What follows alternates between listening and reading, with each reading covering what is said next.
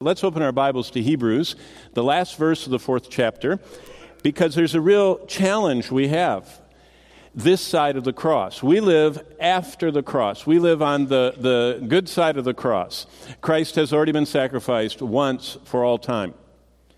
On this side of the cross, the last verse of Hebrews 4, the 16th verse, tells us that we can come boldly. In fact, this is the wording of chapter 4, verse 16. Let us therefore come boldly to the throne. Now, you know how the rest of the verse goes, of grace, that we may obtain mercy and find grace to help in time of need. But we're coming to the throne. The throne was for 500 years embodied on earth in the tabernacle and the succeeding temple of Israel.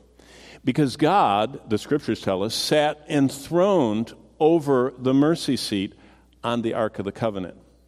And so when God had that structure built on the other side of the cross in the Old Testament, he did a seismic sound and light show that was of such immensity, it scared them all to death, literally.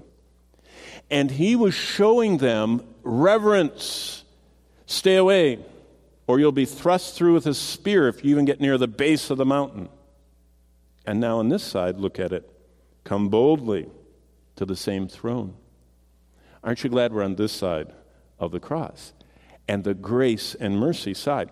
But this morning, we need to see and respond to the ministry that Christ is revealed in the tabernacle.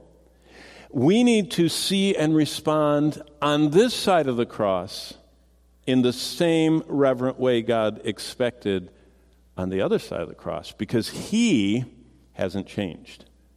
God has only taken care of the guilt of our sin once and for all through Christ, but it has not changed the challenge we have. Do you know what we have on this side of the cross?